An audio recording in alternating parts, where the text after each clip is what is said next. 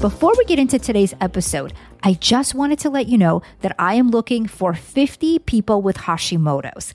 If you have been diagnosed in the last 10 years and you feel lost or confused about exactly what to do, then I want to invite you to join me for a free training call on Thursday, May 16th at 8:30 p.m. Eastern, where I will show you how to support your thyroid for your thyroid type and your specific Hashimoto's triggers.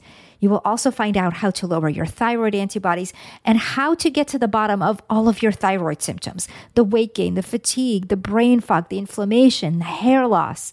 Please go to inatopoler.com/Zoom call to register, and I will send you all of the call details. I only have room for 50 people, so please be sure that you register at inatopoler.com/Zoom call and get your spot right now.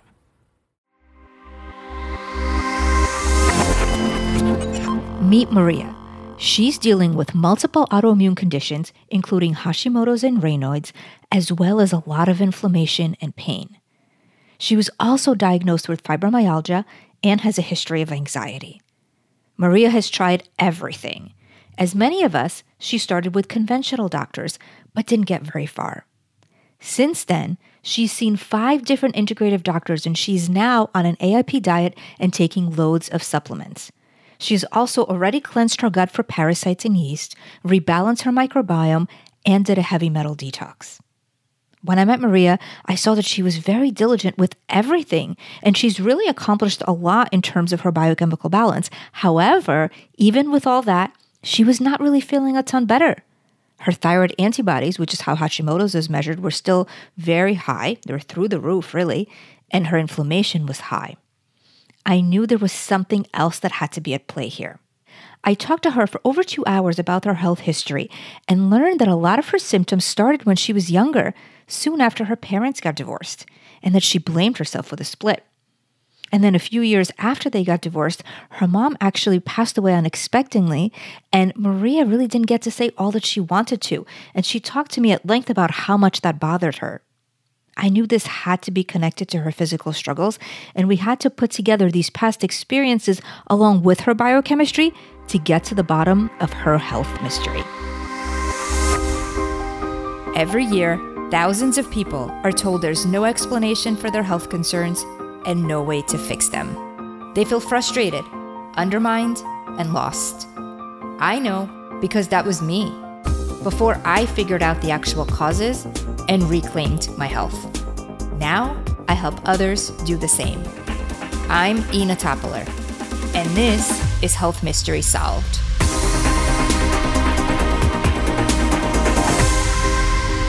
We just heard about all of Maria's struggles with autoimmunity, energy, and anxiety. Joining me on the show today to discuss this further is Dr. Don Wood. He is the founder of the Inspired Performance Institute, where through his research, he discovered that all of the traumatic subconscious blocks can be eliminated and your mind can actually be rebooted. How cool is that? He works with cutting-edge technology called TIPP, and his training programs are changing lives for so many people looking to have their best life by essentially clearing the error messages and help to reset your mind, restore your body to the optimal state of health, performance, and wellness. Dr. Wood, I am so excited to have you on today. Welcome. Thank you. I appreciate the invitation. Dr. Wood, we all wrestle with unresolved trauma and, different types of disturbing events and experiences from our past. And these can have a profound effect on our health, even if we don't think that the trauma was that traumatic, so to speak. So first, how would you define trauma, and are there different types of traumas? I actually break it down this way. We've got the big T trauma that everybody sort of knows about. They could be car accidents, physical or sexual assaults, things like that. And then I just wrote my second book because of so many people would talk about that when you would hear something like Rebecca Gregory's story about the Boston Marathon. People would say, oh, I don't have anything like that. I've never really had any, kind of trauma like that. So I call those emotional concussions. They're not big T trauma, but you got bumped along the way. So you got an emotional concussion. I like that. And so those are sort of the way I define it, big T and emotional concussions. And so if you count both of those, in your opinion, how many people, what percentage of the population do you think is dealing with some type of underlying trauma? Pretty much everybody to some degree. And it's having an effect on the way our minds operate. Because if you read all the self-help books, they'll tell you to stay present, be in the moment, that's the key to success and happiness. But our mind continues to filter through those events and experiences and is creating responses to it, even though there's still nothing happening. That's what we can fix. That's what I discovered we can fix. So it makes a lot of sense that when we have trauma, it's going to affect our minds. But how do you think that affects our physical health? It has a major effect on our physical health because when we have unresolved trauma, trauma is creating inflammation in the body. The inflammation is the response to trauma, whether it's physical or emotional. If somebody starts punching me in the arm, I'm going to get inflammation in that area. The purpose of inflammation is to temporarily pause the system so that it can deal with the trauma until it's looking for a resolution to it. So the idea behind it is when the traumatic event is over, the inflammation will then start to go down as the immune system kicks in to take over. So the cells go into a cell danger response. So my daughter, for example, had that we didn't know about when she was 14, she was diagnosed with Crohn's. And when she was 16, she told us about some sexual abuse that had happened to her by another girl in the neighborhood between her ages of 6 and 8 that we didn't know about. And so the inflammation showed up for her in that area. And I believe it was completely connected to her trauma. And that was the response. So the inflammation is a temporary pause until the danger passes. But because of the way our mind continues to loop through the trauma, it continues to see that information in real time. It keeps the inflammation active. And so that's going to affect our health. And then it's going to create a lot of the autoimmune issues that we're seeing. Yeah, and that makes so much sense, especially with autoimmunity, because inflammation is at such a root of that. And a lot of people don't really connect autoimmunity, especially, something like when you mentioned with Crohn's disease, people don't think about, okay, well, how does our stomach affect, something that happened that we were really stressed about, but it does. Yeah, the gut-brain connection is totally, makes sense. So that's our second brain. So it's also connected to the vagus nerve. And the vagus nerve is going to respond to threats or peace. So you've got the two pathways of the vagus nerve, your dorsal and ventral pathway. So if the incoming information that your mind is taking in is seen as threatening, it's going to activate the dorsal pathway, which is going to put us into a fight, flight, or freeze response. And if it interprets the information as safe, it'll go through the ventral response and send a message of calm. So what happens to people who have had unresolved trauma, the mind continues because our subconscious mind operates in the present. Everything for our subconscious mind is happening now, the same way an animal mind is always present. They're survival based. Our subconscious is survival based. So when it accesses memory that has happened 5 years ago or 10 years ago, it's actually seeing it in real time, activating the response, which then creates the inflammation, which then keeps looping. So for my daughter, that her mind was continually in a fight or flight stage because the trauma had not been resolved. It was as if she was still stuck as a 6, 7, 8-year-old child. Right. It's interesting because a lot of people who have, had experienced major trauma can often say that when they think about it, they feel like they're there again, and they will start to have, maybe an increased heartbeat and heart palpitations and anxiety. And with what you're saying that, your subconscious mind sees it if it's happening now, that makes sense because they're like putting themselves back in that state. Yeah, and it's all coming from memory. This is where the glitch and the error message is coming in. When we have, and I usually go with this kind of an approach. If I asked you what you ate for dinner last night, can you tell me what you ate for dinner? I had steak with asparagus and lentils. Perfect. So when I asked you that, you went into memory and you saw pictures, right, of what you ate or maybe where you were? I did. I actually like looked, I almost like pulled up a picture of my plate because I'm like, wait, what did I eat yesterday? There it is. And then like I saw the plate, the lentils, and I actually also saw myself sitting exactly where I was sitting at the table eating it. Exactly. So that's how you store the information about what you ate for dinner last night. No animal can do that. It's only humans that store details about events and experiences. But because last night's dinner wasn't threatening, it was stored as a fairly low resolution file. Had that been a threatening event, all your senses are heightened: sight, smell, hearing.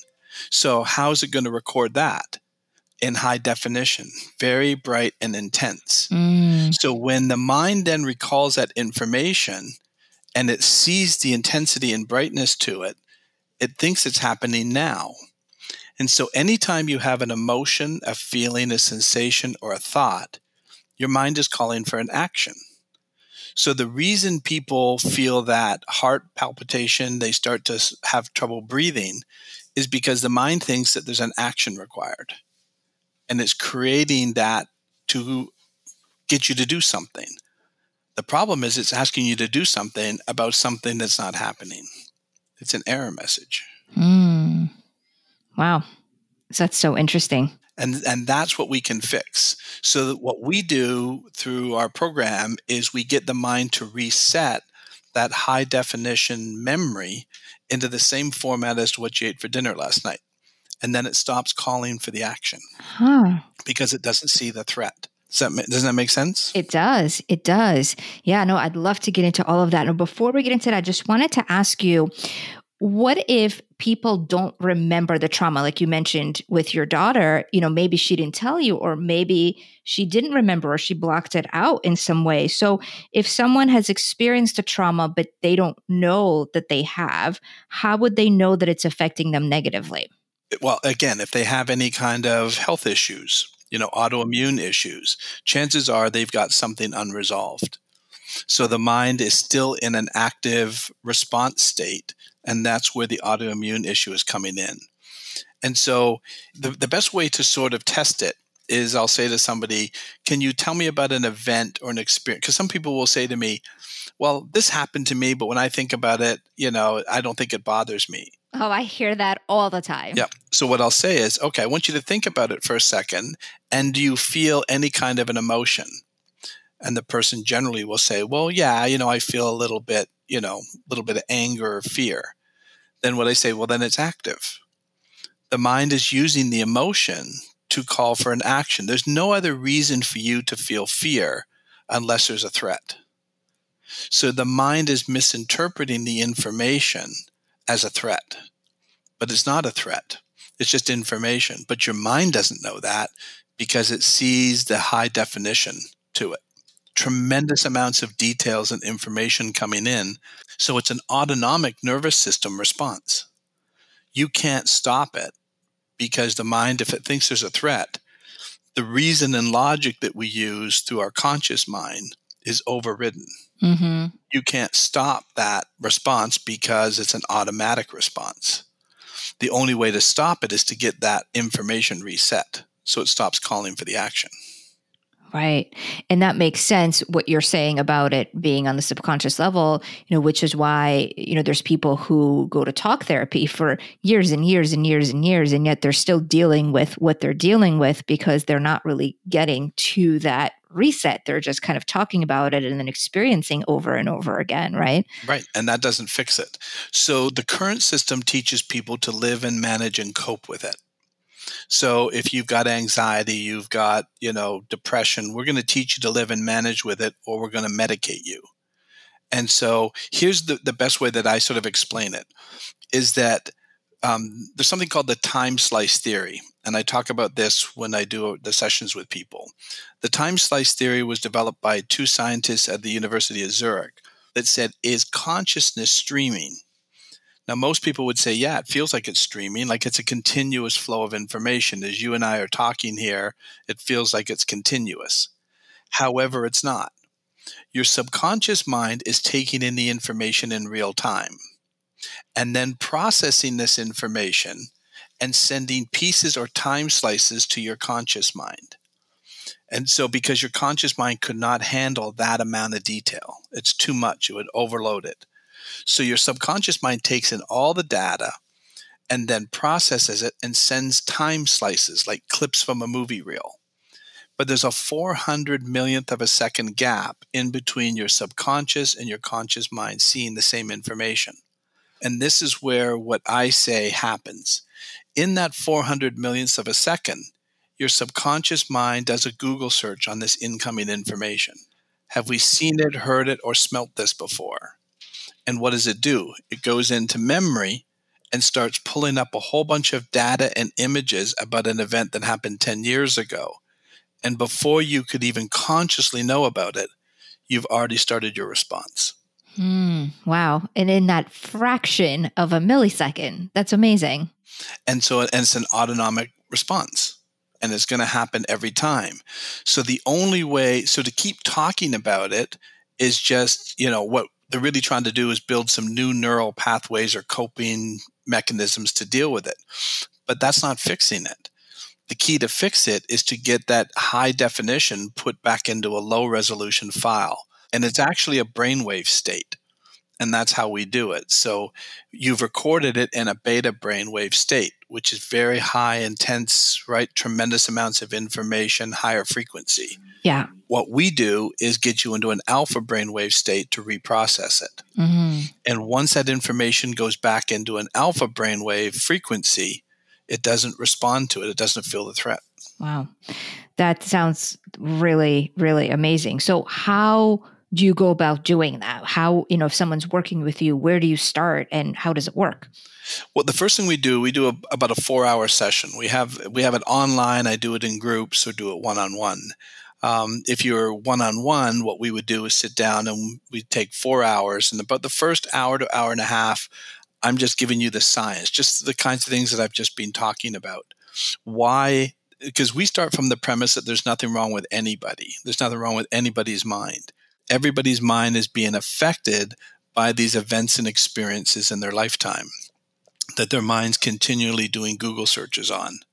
If your experiences are different than mine, then you're obviously going to be responding differently.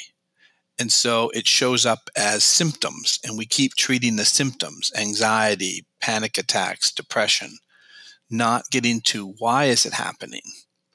And so the first hour and a half, like I said, is basically getting that information so that you understand where the problem's coming from, because I believe that that's part of the solution. And then we start working about getting you into an alpha brainwave state, and we spend very, very little time on the trauma. I basically look for 2 or 3 events, and we'll get the mind to reset that, and then the mind is brilliant. The brain can actually reprocess all that data. And if someone is not exactly aware of what their trauma is, when they're speaking with you, you're able to kind of pull out certain things based on the conversation to see what it is or if there's something there? Yeah. So we'll look at, generally they're going to have something in their life. So even if they're not aware of maybe something that has been repressed or hidden, right, there's going to be something else that we could start with. And once we start the process, it's almost like putting a new app in and a new operating system. It just starts to clear everything. So as an example, I had a lady who had really bad sexual abuse as a child.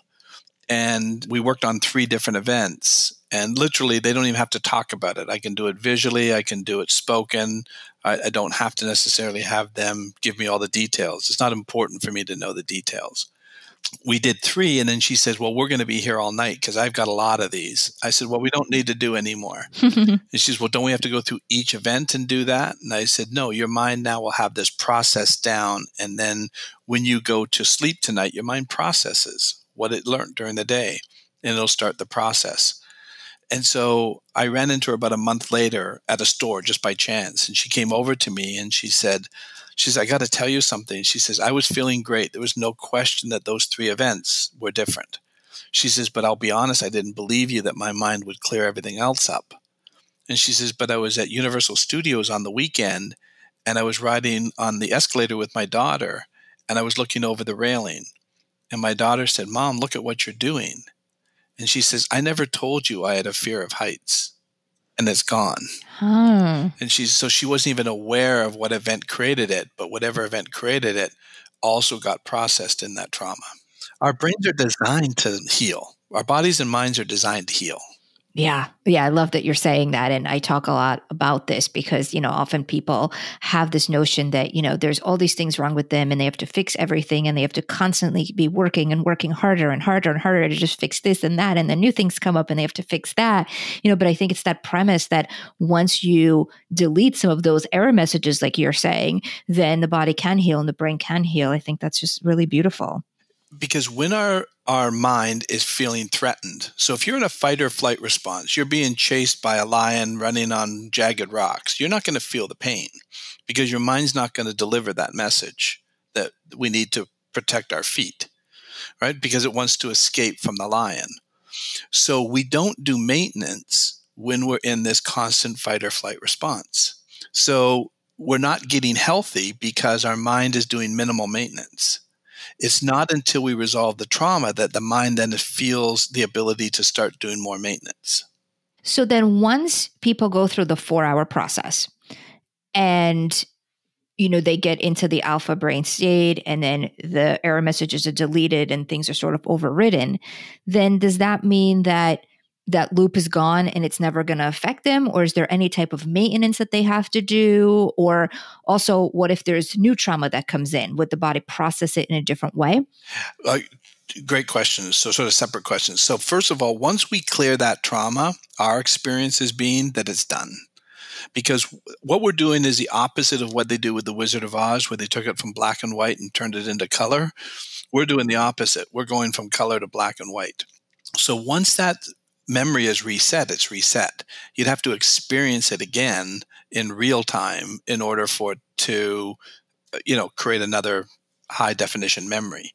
So once we do this process, I had a lady who had come in and she had quite a bit of trauma. We cleared all that. She was doing phenomenal, doing really well. What we also do is we're working first on that explicit memory, the details and information about the event. And then they listen to 28 days of audios to work on procedural memory, which are the habits or behaviors or beliefs that get formed from constantly using those resources, right? Because if you repeat something over and over, your mind is going to build a process to deal with it. So it becomes automatic. So you don't have to think about it anymore. So the audios are designed to start working on that, but it's a lot easier once we've gotten that explicit memory reprocessed. And so once that's done, if a new trauma comes in, which I said this one lady who had come in, she had a lot of trauma earlier in her life. We got all that reset. And then she bought a brand new golden Labradoodle. And 3 days later, it was killed by a pit bull right in front of her. Oh. So the advantage that she has now is she has that base already built. So the immediate response, her boyfriend called me the day that it happened. I mean, within like an hour of it happening and said, you need to talk to her right now and help her. And I said, it's too early. The mind's got to process this information. So let's give it a little bit of time to set so that we can then start working on it because it's too much grief early to start resetting that trauma. So she came in afterwards and it literally took 30 minutes to get it back and reset because she already understood the premise and the concept and there wasn't anything else sort of overlaying or layers of it. It was now just this one big event. Got it. Now, what about working with the body itself? There's some people that say that, if you have experienced something, a lot of times it stays in your mind because you haven't actually felt it, which I think it might be similar to processing it, but maybe in a little bit of a different way. What is your opinion on that? And, having people actually, whatever the emotion is, feeling it through their body and, allowing it to do what it needs to do physically. My belief is that I think of it this way. Think of the brain or the mind as the computer. The body is the printer. So If the brain or the mind is dealing with a whole bunch of error messages, it's going to affect the printer and the way the printer prints, even if the printer has all the ink, all the toner. So the body has all the nutrients and supplements. So people say, I eat really well, I take care of my body, I exercise, right? But I'm still dealing with this or that. It's because the computer's off. Mm-hmm. So I believe that everything is a response to the brain and mind. It's just reacting to it. If you get the mind and the brain healed, then you just have to make sure that you're treating the body right, giving it its nutrients and supplements or ink, right, and paper, as long as you're doing that. But if you do all the ink and paper, but the mind is off, the computer's off, it doesn't matter. It's not going to absorb those nutrients and supplements as well, because it's not doing the amount of maintenance it should be doing. I see. Yeah. So if people are trying to process and feel the emotions, it could be helpful, but then they just keep continuing to process them and have them, because you're not getting to the root of the mind. That makes sense. Exactly. And then I also, we deal with this in addiction. So I have a really different approach on addiction. I believe that addiction is really caused by the mind. And what you've done is, if you've had trauma, an event in your life that is disturbing or traumatic, it creates emotional pain. Then the emotional pain, you look for a resource to stop the pain. So if you start taking drugs and alcohol, you temporarily block that Google search. That's not the solution, but you can see why people would do it. Mm-hmm. And so people will say, yeah, but if you stop taking the drugs or alcohol, you'll go into withdrawal. And I believe that withdrawal is the mind creating physical pain to basically bully you to go get it. It's going to hurt you because you've trained it by the repetition of so somebody's taking heroin and they continue to take heroin. What are they teaching the brain? That this is important for our survival. So if you're consciously going out to do something, the subconscious mind will pick it up, so it'll program it for you, so you don't have to think about it anymore. That's what I believe addiction is. It's a code that the mind built for you to protect you. And it thinks that the heroin has something to do with your survival. And then when you try to stop it, the mind's going to say, no, we're not letting you stop this. We'll die. Right. So it creates physical pain, because I've talked to addicts who will tell me that they'll get off the phone with their dealer and they feel better. Huh. They haven't touched the drug yet, but they automatically feel better because the mind is satisfied that it's going to get what it needs. That's interesting. That's similar. Well, maybe not exactly similar, but there's some cases where people sometimes have anxiety, and just knowing that they have Xanax or Valium, even if they don't take it, makes them feel better because it's in their bag or in their cabinet. So maybe kind of a similar situation with that. Exactly. So we have a guy who had 30 years of panic attacks, and he just carried around a box of Xanax with him. And it did help him at some points, but he also had major panic attacks. So even, knowing he had the Xanax, once we took him through our program and resolved what was creating the panic attacks, he hasn't had a panic attack. Wow, that's amazing. Because the panic attack is a response. The mind is feeling threatened. And I think panic attacks are a little bit unique because it's a combination of physical and emotional. So the mind is feeling a threat, but it can't find the threat. So it starts to create a physiological change in the body. It starts to speed up the heart rate, which is then going to change the oxygen CO2 levels, which is then going to change the pH of the blood. And so the mind is looking for the danger, can't find the danger, but it's starting to prep for it. And then the body starts sending signals to the brain that we're running low on oxygen, right? There's more CO2, the pH of the blood's changing, and the mind interprets those as more threats. So then it says, well, this danger must be really bad. We just can't find it yet. And if that loop continues, then eventually the mind goes into a panic because it can't find the lion, right? But it knows there's a lion somewhere. Right. And so then it just overwhelms the system with too much information. And then it goes into a panic attack. I love that explanation. I've never really heard it explained that way, but that makes a lot of sense. Yeah, and that's all it is. So the key is to shut down the mind doing that. And then it's going to stop the physiological response. And then the panic attack stops. So that's the key to in what we've done in showing how you can stop a panic attack, is to recognize because in the beginning, all of that stuff is going on below your conscious awareness. You're not aware that your mind is starting to build this response to it. You know, when you have that feeling something's wrong, but you don't know what it is, right? You just have this sense, Yep. right? That's the mind looking for danger because it's programmed and biased towards survival. But if it can't find the danger, and the danger is coming from the memory, the loop of the memory, well, it's not real, but the mind thinks it's real. And because it can't find it, see it, smell it, touch it, it continues to build the physiological response until then it becomes hit the panic alarm because it hasn't found the problem. And we can shut it down early because all we have to do is detect it. And then once people work with you and they go through the initial 4-hour program, I'm assuming they learn all of these tools so that then if it does happen again, they could utilize some of those tools that they already have, right? Exactly. And then it shuts it off because as soon as you become aware, I wrote a patent for a band that would be able to detect a panic attack as well.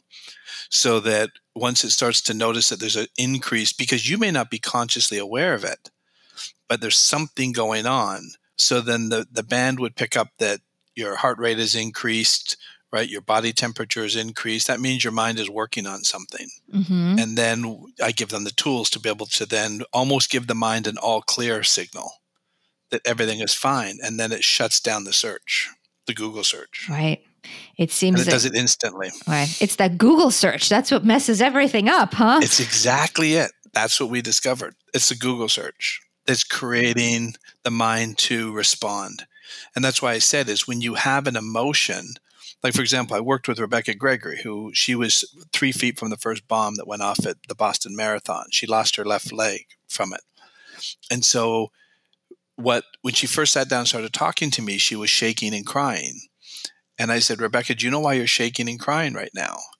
And she says, well, because I'm telling you what happened to me. And I said, right, but your mind thinks there's a bomb about to go off. As you describe it, your mind's experiencing it. So it's trying to protect you. The purpose of that emotion is a call for action. It wants you to run 5 years ago. But you can't run 5 years ago. But your mind doesn't know that because it's seeing it in real time. It's the same way when we can, I'm sure you've gone to a movie and cried. Yeah. Right? We go to movies and cry because our mind thinks it's real. Yeah. And it can't distinguish between the movie and an event. Right. Well, you know what's interesting? Speaking of movies, I have found, and I mean, I've always known this, but I think I finally realized that this is an issue for me. I can't watch anything that's either very scary or very dramatic or just very suspenseful because I literally feel like I'm there. Like, and even things like, 24 or Homeland, I mean, they're not scary, but it's very suspenseful and the things are always happening. And I literally find myself sweating and my heart is beating really fast. And I was telling my husband, I just can't do that anymore because it's not good for my adrenals. And so I don't watch that anymore. But I'm wondering, is there a fix for that to kind of tell because sometimes what I try to do is I try to imagine, as I'm watching that, it's a movie and I try to almost imagine that there's a camera crew outside and kind of telling myself it's not real, but yet somehow I'm in it and I feel like it's all happening to me. You nailed it. That's exactly what it is. The conscious mind can imagine and create, right? But it's only operating about 5% of the brain. 95% of everything that's happening for you is happening on a subconscious level. So when we have a threat, what happens is say somebody cuts you off in traffic, right? And so you get instantly angry and you start going, oh, I want to chase that person down, give them a piece of my mind. The frontal lobe, right, it's called the ventrolateral prefrontal cortex, has basically a safety valve to be able to use some reason and logic and calm that down, right? It's sort of like the gatekeeper. So it can then start to say, well, that doesn't make sense. The guy could have a gun. This doesn't, let's just calm down. That part of the brain is designed to protect us. And that's our conscious mind. Here's where the problem comes in. Is if it was just the person cutting you off in traffic was the issue, your mind could probably stop that impulse control. What the problem comes in is that when it does its Google search, that event of being cut off looks like you were disrespected. And then all the events about being disrespected come flooding in. And it's like this, like everybody rushes the gate, right? That part of the brain that uses that impulse control can't deal with that much information, so it overwhelms it. It's just like you rush the bouncer at the nightclub. It's too much overload, and the mind can't handle it. So the key is to get that information reset so that you're only dealing with the guy cutting you off in traffic. Right, one thing at a time, not everything else, not opening Pandora's box. And you couldn't stop it because of the way you've experienced life. And so I always say to everybody, there's nothing wrong with your mind. Your mind works perfectly fine. It's just being overloaded with information. Oh, that makes so much sense. I love everything that you're saying. Dr. Wood, so for those people that want to learn more about what you do and, maybe experience some of these amazing benefits from your program, how can they find you? How can they contact you? If you go to our website, which is the inspiredperformanceinstitute.com, we're on Facebook as well and Instagram, all those things. But if you go to our site, you can see a lot of the testimonials of people who will talk about, you'll see Rebecca's testimonial up there. You'll see athletes. I work with professional athletes who, the same thing. For example, I worked with a professional baseball player who had a particular situation where he had runners at first and third, right, in a key game, in a playoff game, and he popped up. So every time he got up into that situation in first and third, his mind would be stuck on that. I worked with another gentleman, Rob Killian. Rob Killian is a marathon runner. He ran in the Spartan World Championships. But 3 years earlier, he was accused of cheating by a guy who said he picked up a sandbag that had a hole in it. He didn't know. He ran with this bag, but it had a hole and the sand was coming out. By the time he realized it, it was too late. He couldn't go back and get another one. He just finished the race. But somebody accused him of cheating. Now, he's a Green Beret Special Forces guy. That was an insult to his integrity. Once we cleared that up, I went out and I worked with him in September of last year in Lake Tahoe at the World Championships. I worked with him on Friday, and Sunday he won the World Championship. And he beat the guy that was considered unbeatable by a minute. And it was because we kept him present and in the moment. So you can check out all those kinds of testimonials, whether it's you're dealing with panic attacks, anxiety, depression, all those kinds of things. Give you something that you can relate to and see if that makes sense, that we could help you. Yeah. And you said that you work with people one-on-one and in groups as well? Yeah, we do groups, and then we also do online. So we can, you can do the online program individually, or we have online groups. So we have, and the reason being is because it's not scalable if I'm the only one that can do it. So, of course. And so we had to come up with new ways. And the online program works really well. The groups work really well. Yeah. And I could see that with groups. I know sometimes people think, oh, but I want to do one-on-one. But sometimes there's a lot of power in groups. And then you learn from other people and their experiences. And, that could probably be very healing in a way. There's an energy about a group. And again, especially if you have something in common with the group, but doesn't necessarily mean you have to. We work with groups of veterans who will go through it together. So the great part about this is even when they're in a group, nobody has to share their trauma. We don't need you to. So for example, if you have a trauma, I'll take you through in a group situation and everybody can do it at the same time. I'll take you through the technique where you just visually see it. And I give you the tools that get the mind to reset it. And at no point have you ever told anybody about what the trauma is. That's what's so great about it. Yeah. Yeah. And I could see that obviously that takes a lot of the fear out. It takes a lot of the potential anxiety out of, having to talk about it, especially in front of someone else. That's really great. Yeah. My wife had trauma when she was a child. Quite a bit of trauma, living with a very disturbed father. And even with her, it was hard for her to talk about some of her trauma with me. So the great part about it is she didn't even have to share it with me. It wasn't important for me to know. It was only important for her mind to reset it. Right. That's amazing. Dr. Wood, this has been so enlightening. I loved learning about everything that you do and, how much our mind really, has to do with everything that we've, experienced, but also the effect of all of this on our physical health. And I think this is something that's going to be so helpful for so many people. And I just so appreciate you sharing all of this information and being here today. Well, thank you for everything that you're doing to help people. So we're always interested in helping the healers. As you just heard, autoimmunity and inflammation, as well as many, many other health ailments, are multifaceted. And while the biochemistry is so important, to truly get to the bottom, it is imperative that we look at the underlying traumas and past experiences that could be playing on a loop in our brain. I'll tell you more about what I did for Maria in just a second. But first, I wanted to make sure that you know that Dr. Wood is offering 10% off his online program to all of you. And you can also feel free to pass this to any family or friends that you think can benefit. The link to that discount is in the show notes. And to access those, just go to healthmysterysolved.com and go to episode number 62, or you can use the search button on the site.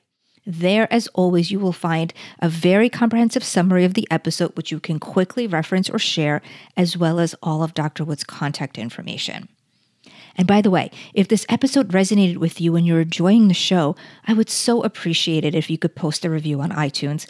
I know it takes an extra minute, but it is so helpful so that the show ranks higher and is shown to more of those who need to hear this information. I talked to so many people who found the show through a referral, and they tell me, wow, I didn't even know that this existed. And so many health shows focus on things that are going to scare you about what you may have rather than inspiring. So all of those reviews really help, and thank you. And for Maria, I ran a comprehensive blood test and an organic acid test. Since she already worked on many areas of her physiology, she didn't have as much off as some other clients that I see. But I did find she had an issue with oxalates and sulfites, so we removed those and supported some of the nutrients she was missing, like vitamin C and zinc. I saw that she was taking quite a few supplements and didn't need all of them, so we pared things down to just what she needed based on her tests. And then I also noticed that she was taking herbs that had immune-stimulating properties, specifically echinacea, which is typically contraindicated in autoimmunity because they can overstimulate the immune system and create even more of an immune attack. I actually talk a lot about this on the Ask Ina show, which was episode 57. So if you missed that episode and have an autoimmune disease or know someone who does, please check that out so you can see all of the other herbs that are included on that list. And Maria and I worked on all of these changes. However, a lot of the big work came with working on the underlying trauma. With all that Maria has already done, this is an area she really never looked into or honestly even realized that it could be an issue. I started educating her on the connection and introduced her to some of the healers and coaches that I've met over the years, including Dr. Wood. We worked on connecting her mind and body with many of the mind-body code techniques that I use, and she noticed her pain decreased in just a few weeks. She was completely in awe at how much this brought up and also how much lighter she felt after. While I do a lot of this work, the biochemistry really is where my specialty lies. Plus, I knew we needed to go even deeper on the past experiences and the trauma. So Maria is currently signed up for Dr. Wood's program so she can go even further. We're both so excited about the results so far and for more to come. If Maria sounds like someone you know, please share this episode with them. And make sure you subscribe to the show so that you never miss an episode. And when it comes to your health issues, please remember the answers can come from many, many angles and can be multifaceted. Even if it feels like you've tried everything like Maria felt, there are always other things that you may not know exist or may not be aware of. This is really my goal, my why, so to speak, for doing the show. I'm here to educate and inspire you and to show you the many, many angles from which you can investigate your issue, because the answers really are out there and there is hope. I'm Ina Toppler. Thank you so much for tuning into another episode of Health Mystery Solved, and I will see you next week. All information, content, and material on this podcast is for informational purposes only and is not intended to serve as a substitute for the consultation, diagnosis, and/or medical treatment of a qualified physician or healthcare provider.